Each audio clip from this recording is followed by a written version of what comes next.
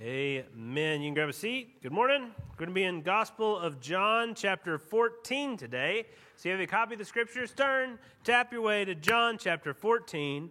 And as you are turning there, we're going to be in lots of verses there in and around John 14. But I want to just read verse 1 over you and just set the tone of what we're going to be talking about. It says, John 14, verse 1, "Let not your hearts be troubled. Believe in God, believe also in me." This past week, I got to see my grandfather. My grandfather's 93, something like that. And he, whenever we talk about Hope Church and what I do for a living, he always asks me, "Hey, see, man, how do you know what to keep saying each week?" Legitimate question. Every single week, I have to come up here. Every single week, it goes on and on. It's several minutes. How do you have something else to say each week? In his head, that's a very legitimate question. From our side, as pastors at Hope Church, we've got way more than we're able to communicate on any given Sunday. We feel like dump truck type stuff. We really wish this could go longer. And really it is. It's not so much how do you think of a new thing to say every week. It's a lot more like, well, how do you know what to feed your kids every week? Some of these parents that have kind of gone before us that Rachel and I want to be more like are people who sit down, and maybe they do it on a Sunday night or whatever, and they plan out the week, and they talk about who's going to be where through each day, and they write out their menu for the week, and so they make sure their children get healthy food, and maybe even food that tastes good, that they can kind of rotate through. It's not all just the next frozen thing. Wow, very impressive. I think that's probably more a better analogy for what we do on Sundays. We want to make sure that you're being fed with what you need to grow and be healthy. And honestly, you need the same thing kind of a lot. Not always chicken nuggets, but usually broccoli, right? Like you need certain things to get healthy, to grow and to heal. Now, Rachel generally doesn't speak into too often what I say here on a Sunday. But this past week, as we were talking about, we have our schedule for the sermons. And we usually start the year with these 3 sermons, trying to help give you some biblical content to inform your goal setting for the year. Refocus is what we call it, but for that reason. And she was just talking to me. We were talking about the kind of general subject that I was going to be preaching on this Sunday. And she said, well, what you should tell people is how to keep going when you don't want to keep going. Thought that was really, she took something that we both felt and we feel from people we love around us, and she said it in a really brief way. Because I think that's where a lot of us are. You know, new year, new you, you're supposed to be filled with motivation for all these goals, and you're going to come in and attack the world, and this finally is going to be the year that you fill in the blank. But I don't know how many of you really feel that way. It could just be that looking on this past year and looking forward to the next year, if there was a way that wasn't some dark way we don't want to talk about to kind of get off the train, you probably would. And you compare that feeling that I think many of us feel legitimately with the heaven that we see depicted in Scripture, a thing that never ends, a thing, and I don't know how heaven's going to work. I certainly don't understand how time will work, but this idea that there would be, if there was a segment in heaven like a year, that at the end of a year of heaven, we would all with one big voice exclaim, again, right? That it would be good. How do we import some of that heaven joy into our daily lives? Because I want much more from you in 2022 than I got in 2021. Not less. This isn't about to be some Jubilee year where we just take it off. We got a lot we want to get done this year. And if Hope Church is going to do it, it's got to be because each individual within Hope Church not just sacrifices more. No, it's because each individual within Hope Church has to abide in the vine so that they produce fruit. It has to be that each of us together plug into the heavenly power, the heavenly strength, the heavenly joy that makes you look out even on suffering and say, if it's with you, Lord, again. But how we're going to do that, how we're going to get to that, I want to get to it in the way that I hope you as a church are kind of receiving it. There are certain themes, there are certain repeated passages that come up at Hope Church because we're trying to train you to have a certain reflex towards certain parts of Scripture so that you have, when you start to kind of lose that momentum, you start to feel your anxieties overwhelming, they get more and more, they increase daily, and they get to a place where the steam is coming out of your ears. You get to those places, you have a reflex that goes to specific portions of Scripture. Josh and David do so well with that on Sundays by bringing you to parts of Scripture that are impacting them personally, but that are also supposed to be places you can go for that grace. Romans 8, it's a pinnacle of Scripture. Psalm 90, which we sang. These beautiful places where you can go and find and hide in God's grace, finding again that truth of the gospel that is supposed to kind of import hope into you. But when you see in Scripture what we are called to, and you look out over a whole nother year of doing exactly that or trying to do that to a greater degree, John 13 through 17, it's many different chapters, is a place that I want you to go. And here's the reason why. I was reading recently in 1 Corinthians 16, it says in verses 13 and 14, at the end of the epistles, you'll generally get these kind of like scattershot different commands as he's just throwing out, he's kind of clearing out everything else he's thinking of before he ends the letter. And Paul says, be watchful, stand firm in the faith, act like men, be strong.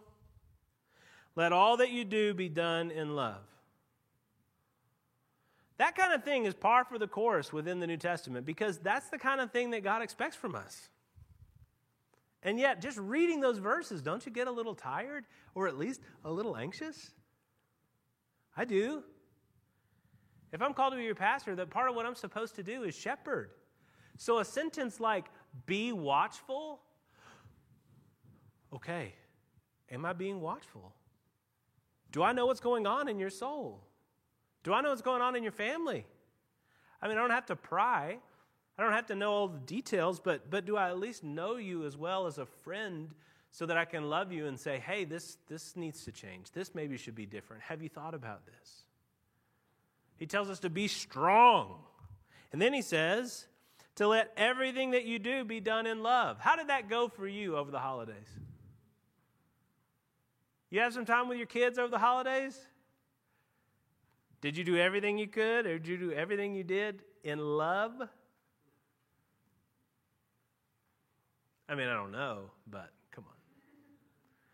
It's hard putting 2 hours together where you're just really trying to do everything you're doing in love. I was at my in-laws' house for like a week. Everything you do there, it's not out of joy. It's all got to be out of love, and it's hard. And he's calling us to this incredibly high standard. Well, how do we do that? How do we understand what it is to find not just God's commands, but God's resources for the incredible things he's calling us to? If you're thinking about 2022, your goal setting, you're trying to at least get back to the way that you sort of think of yourself in the faith, you have this view of yourself as somebody who's consistent in Scripture and consistent in giving and consistent in showing up on Sundays, and you actually do have some sort of relationship with the Lord, and golly, that hasn't been happening recently, but you're 2022, you're going to at least kind of get up to that picture you have of yourself. No, the way I want you to do that is with gospel. And the way we're going to do that is by looking at the flow of what Jesus said in John 13 into John 14. John 13 through 17 is what we call the upper room discourse. Goodness, help us. We need to snap your title. Sermon on the Mount, that works. Upper room discourse, less so. However, it's the time at which Jesus speaks to his disciples before going to the cross. And it's long. It's longer than the Sermon on the Mount. And it's beautiful. I want you to read it. I want it to be a thing that you read, not just once, but repeatedly, so that it gets down into your bones and you can kind of feel what's being said and the way in which the disciples are hearing what's being said. And in order to do that, I want you to understand how at the end of John 13, before John 14:1, where Jesus tells them not to be troubled, as you get towards the end of John 13, you see that, yeah, they were actually pretty troubled. I want to spend a minute here because I want you to allow in this space, before we get to the gospel, I want you to allow yourself to actually feel some of your own troubles. I mean, most of our life is built around distracting ourselves from those troubles. I want you to actually feel them for a minute. I want it to hurt for a second. Not because I want you to hurt, but because I want you to have a clear-eyed understanding of what you need Jesus to address in your life. To do that, I'm going to use the disciples and their stress in order to kind of invite you to fill in the blank in your own life. These are some of the things that you're feeling as well. As you get towards the end of John 13, the disciples seem to be understanding that Jesus is saying he's about to leave them. And you can imagine what that would feel like if you're one of his disciples, you're one of these men who has given up everything to go after him and to follow him, and you have these hopes that he is going to be the one who will redeem Israel. He's going to make everything right. He's going to make all the sad things come untrue. He's going to give you these blessings, and you have in your head what these blessings are, and they haven't come yet, but maybe soon. And then he is saying to you, he crushes the whole dream. He pops the balloon by saying that he is leaving. Imagine how that would make you feel. It says in John 13:33, Jesus tells them, little children. It's like he emphasizes how helpless they are with his title. He doesn't say, gentlemen. He says, little children, yet a little while I am with you. You'll seek me, and just as I said to the Jews, so now I also say to you, where I'm going, you cannot come. You know what it feels like to be a puppy and watch people leave? Like shut the door. I imagine the dog just sits there and stares at the door for minutes, maybe hours, waiting. Do you know what it's like to be a little kid? Happens very infrequently, but it does happen, where a child thinks that they're home alone. Probably they're not. I mean, that movie was funny, but it doesn't really happen, right? You're not really home alone, but you're a little kid, and all of a sudden, protection is gone.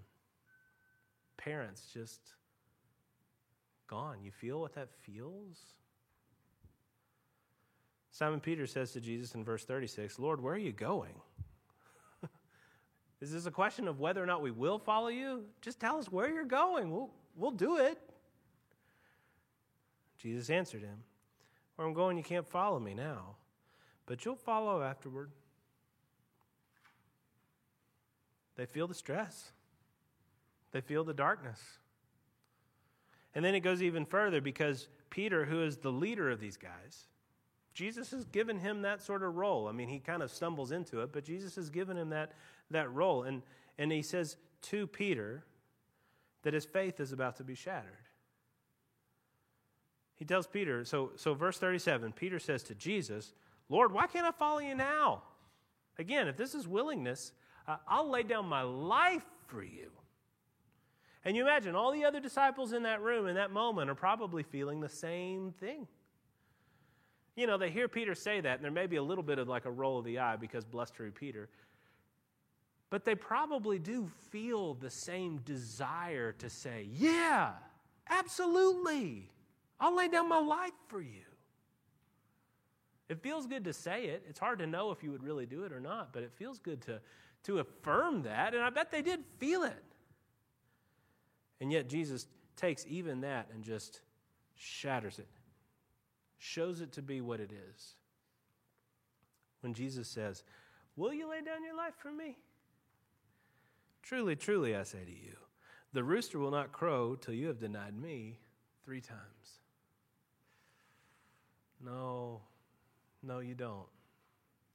You don't have this overwhelming strength. You don't have this overwhelming constancy, bravery. No, you're not much. Doesn't mean I don't love you. But he takes away that thought that maybe they can endure what's about to come just through their own strength, just through their own grit. They're troubled. They're stressed. And Jesus meets that moment by saying, let not your hearts be troubled. Believe in God, believe also in me.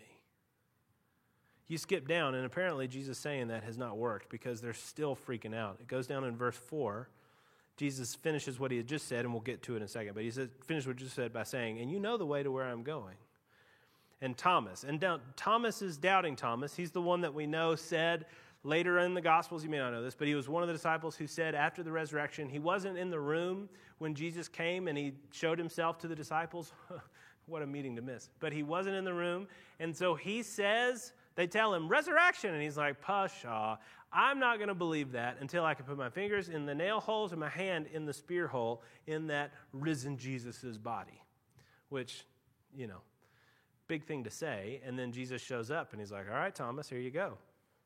But he gets that nickname, Doubting Thomas. He was probably a pretty practical guy. And you see it here.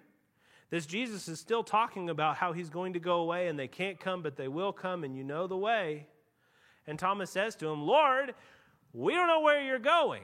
How can we know the way? If we don't know where you're going, how can we know how to get there? Very practical question. Answer for yourself where your own stress is right now. Because you're asking these same questions. You're feeling this same exasperation with God, if you're honest. When you look at the new year, when you look at your life, think about your kids. Are they on exactly the track you want them to be on? Are we going to baptize them this year? Or are they rebellious? Oh, it's hard. It hurts your heart. It's stressful. Think about your job. Is it exactly what you want it to be? You can't wait for Monday? Or is it maybe not so much? Maybe it's terrible. Maybe it's not terrible. Maybe it's just sort of soul-numbing. It's not terrible. You just don't love it. You don't feel like you're even that good at it.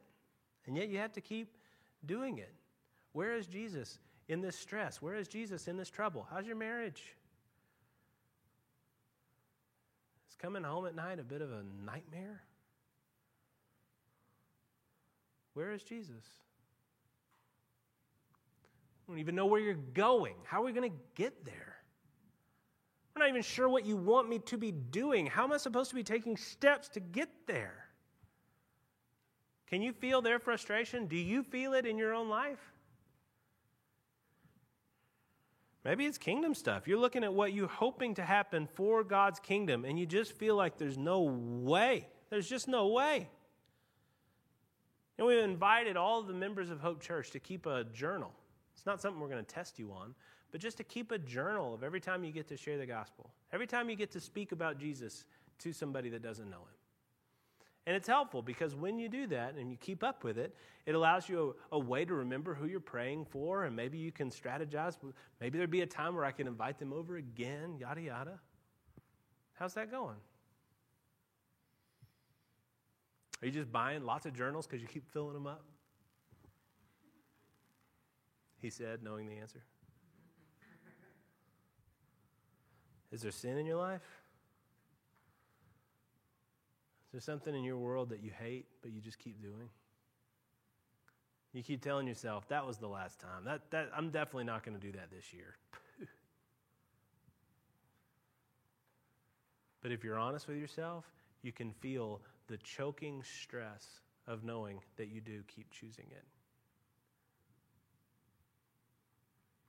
Maybe it's just apathy. You don't really feel any of this too much because you've built a wall between yourself and God. You don't expect much from him. You're not looking for anything really.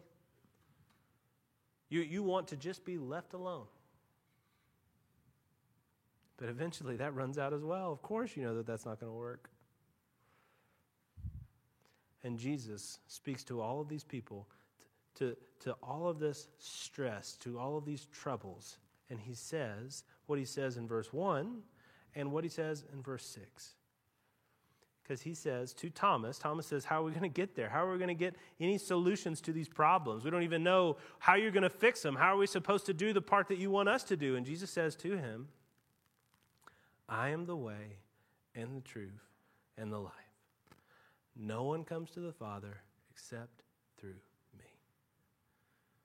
He makes it so clear and so plain. I'm right here. I know you're freaking out. I'm right here. Put this in any other context. I'm going to tell a very relatable story. I was taking a shower, and as I was taking a shower, this was within the last year, taking a shower, I turn and just shatter the shower head. Super relatable. You've all done this. Your elbow's at the shower head. So you just turn and crack. Oh, no. Water spitting everywhere. Because, again, when I shower, it's a little bit like Elf, right? You just kind of have to hit the water up to your face. And I turned, and it just broke, and the water's going everywhere. And I turned off the water, and it turned off. Whew. But now, I've got no shower, and I've got zero ideas on what to do next. I start Googling, and I get even more confused. Then I call my friend Anthony, who's a plumber. You guys know Anthony. Or maybe you don't. You should. He goes to Hope Church. Anthony Cole. And not only does Anthony know exactly what to do, he takes care of it in like a text message. He says, did this, did this, did this. And I was like, no, yes, no. And he goes, okay, great. And he shoots me a text with the item, the aisle, and the bay number that I need at Home Depot. He's like, yeah, you put this tape on, you screw that on, turn it on, it should work. If not, call me. I'll make sure it works. And he just said that because he knew, nothing's really idiot-proof, right? My aunt always said that. Whenever they make something idiot-proof, they always build a better idiot, So nothing's really idiot-proof. So call me if you need me. But he knew. He had told me exactly what to do. He knew exactly what was going on. He knew exactly what the solution was. You can't panic when Anthony's around if you got a plumbing problem. We used to have this guy, Noah Say, another person who goes here to Hope Church. When he was a single guy, he lived with Rachel and I. He lived in our downstairs. While he was kind of making things work and getting his career going, he stayed with us for a while, and it was a huge blessing. We love Noah. Noah is the oldest of 11 children. David has 7 children. That's like a mega family. That's not even a family. That's a mega family, having 7 children. Having 11 children is like having families. That's not even a family anymore. It's plural. Because 7 plus, they still have a huge family if you add to what David already has. They have a gigantic family. And one time, we were having community group, and there's all these infants downstairs at community group, and one of the ladies at community group was downstairs doing childcare. And we heard the tears of children downstairs, and then we didn't. And we went down, and we tried to figure out what had happened. Well, the lady had several crying babies that she was trying to care for. And then Noah happened. She's trying to calm the babies down. You know how that can go. One baby's crying, another baby's crying. You try to get this one settled. They don't really want to be settled or sat down. And you go to help the other one. That one starts crying again, and then the third one starts crying. But Noah came in, and he's raised 6 kids. He's the older brother. So he came in, and he knew immediately, and he had just calmed all the infants. You can't worry about a crying baby if Noah stays around, because he knows how to chill out a crying baby. Why are you so anxious? What's your big problem? Because Jesus is right there. Oh, you can feel like these disciples are just idiots. They're freaking out about all this stuff, and Jesus is saying, hey, excuse me, I'm right here. How are we going to get there, Lord? We don't even know the way. And he says, I am the way and the truth and the life. You're freaking out. Just keep your eyes on me. Watch what I'm about to do to fix your problem. Your big problems are all these things going on in your life. When it comes to your job, when it comes to your kids, when it comes to your marriage, when it comes to sin in your life, the big aspirations you have for a kingdom that are just not seeming to come out. And you're freaking out about all this stuff. Or you're using anything you can think of to deaden yourself so that you don't freak out. And Jesus is just right here, saying, don't let your hearts be troubled. Believe in God. Believe in me. Listen, you want to refocus your faith this year? Focus your faith on Him. That's it. That abide in the vine language that we talk about a little bit, that's in this John 13 through 17. Jesus is telling them, listen, I'm the vine, you're the branches. You abide in me and you bear much fruit. So what's the answer? The answer is Jesus. The answer is, in this year, in this hard, difficult, probably going to be at many times overwhelming year, the answer is Jesus. It's that simple. You don't have a technique problem. Let's be real. You probably have 50 technique problems. But you don't really have, that's not your main problem is technique when it comes to reading Scripture and praying. Your big problem is that you're trying to use these things to not get to Jesus. Oh, that happens a lot.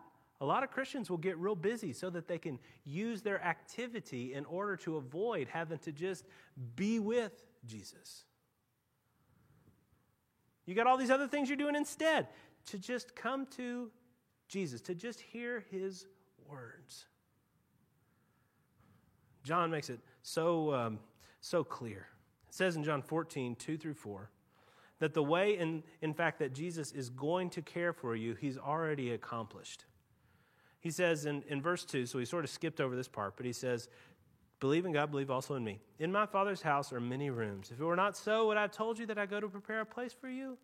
And if I go and prepare a place for you, I will come again and will take you to myself, that where I am, you may be also. And you know the way to where I'm going. Thomas has his hissy fit, and then Jesus says, I am the way, the truth, and the life. Now, Don Carson, D.A. Carson, who wrote an excellent one-volume commentary on the Gospel of John, makes it very clear here. I think we would all agree with this, but it's nice to have a scholar put his stamp on it as well. That what Jesus is talking about when he talks about going to the Father and preparing a place, he's talking about the way in which he's going. How is Jesus going to fix all of your problems? Well, let me tell you, he kind of already has. Because your biggest problems is whether or not you can relate to God. All this how are we going to get there stuff is talking about how you're going to get back to the Lord, how you're going to be with God. How are we going to be forgiven? I say back to. Adam and Eve were with Him, and then they weren't. And all of us weren't until Jesus. That He comes and He lives and He takes all of our sin upon Himself. He drinks it all down, and then He drinks the wrath of God for it until He dies. And then dying rises up. That you and I have the sin that separates us from God, and Jesus drinks it up. Though your sin be like scarlet, He makes it white as snow. He takes your death, and then He gives you life. You see it in all these little ways David was talking about in Romans 8. He's talking about these little sufferings that also come with these little comforts. You just turn that volume all the way up when you talk about your actual death and your actual resurrection to be with Him forever. So, brothers and sisters, you just abide. You abide in His Word. You abide in the words that He's spoken to you. You abide with Him through prayer. How do you refocus your faith this year? I'm not as worried about asking you to read a certain Bible reading plan or to memorize a certain set of fighter verses or to go through and have your prayer life get thrown around and upside down in these different ways. Yes, I want you to be in the Word daily. Yes, I want you to be praying multiple times a day. Yes, I want you to be here weekly. Yes, I want you to be in a community group weekly. Not because of numbers or something, and not because of institutional concerns. For your sake. But all of those things are simple means to the end of putting you with Him. Getting your eyes set on Him.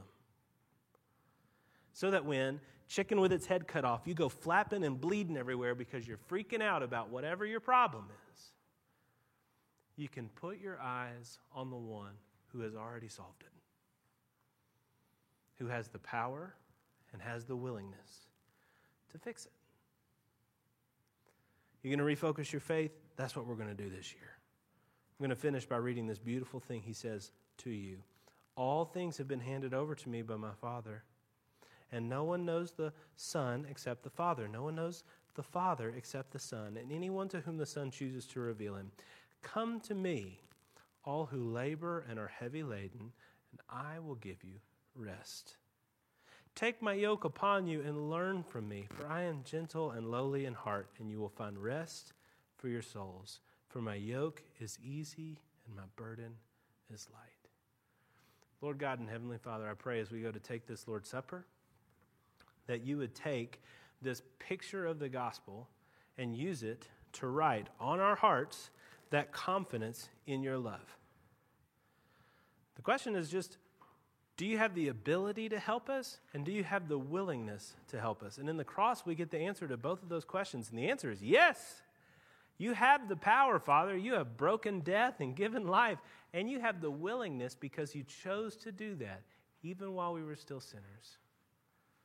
Lord, please let that beautiful gospel song be sung in our hearts and in our lives so that our eyes are focused on you, and that drip of heaven is just continually in us so that we wake up each morning and say, again, again, again. Pray these things in your Son's holy name. Amen.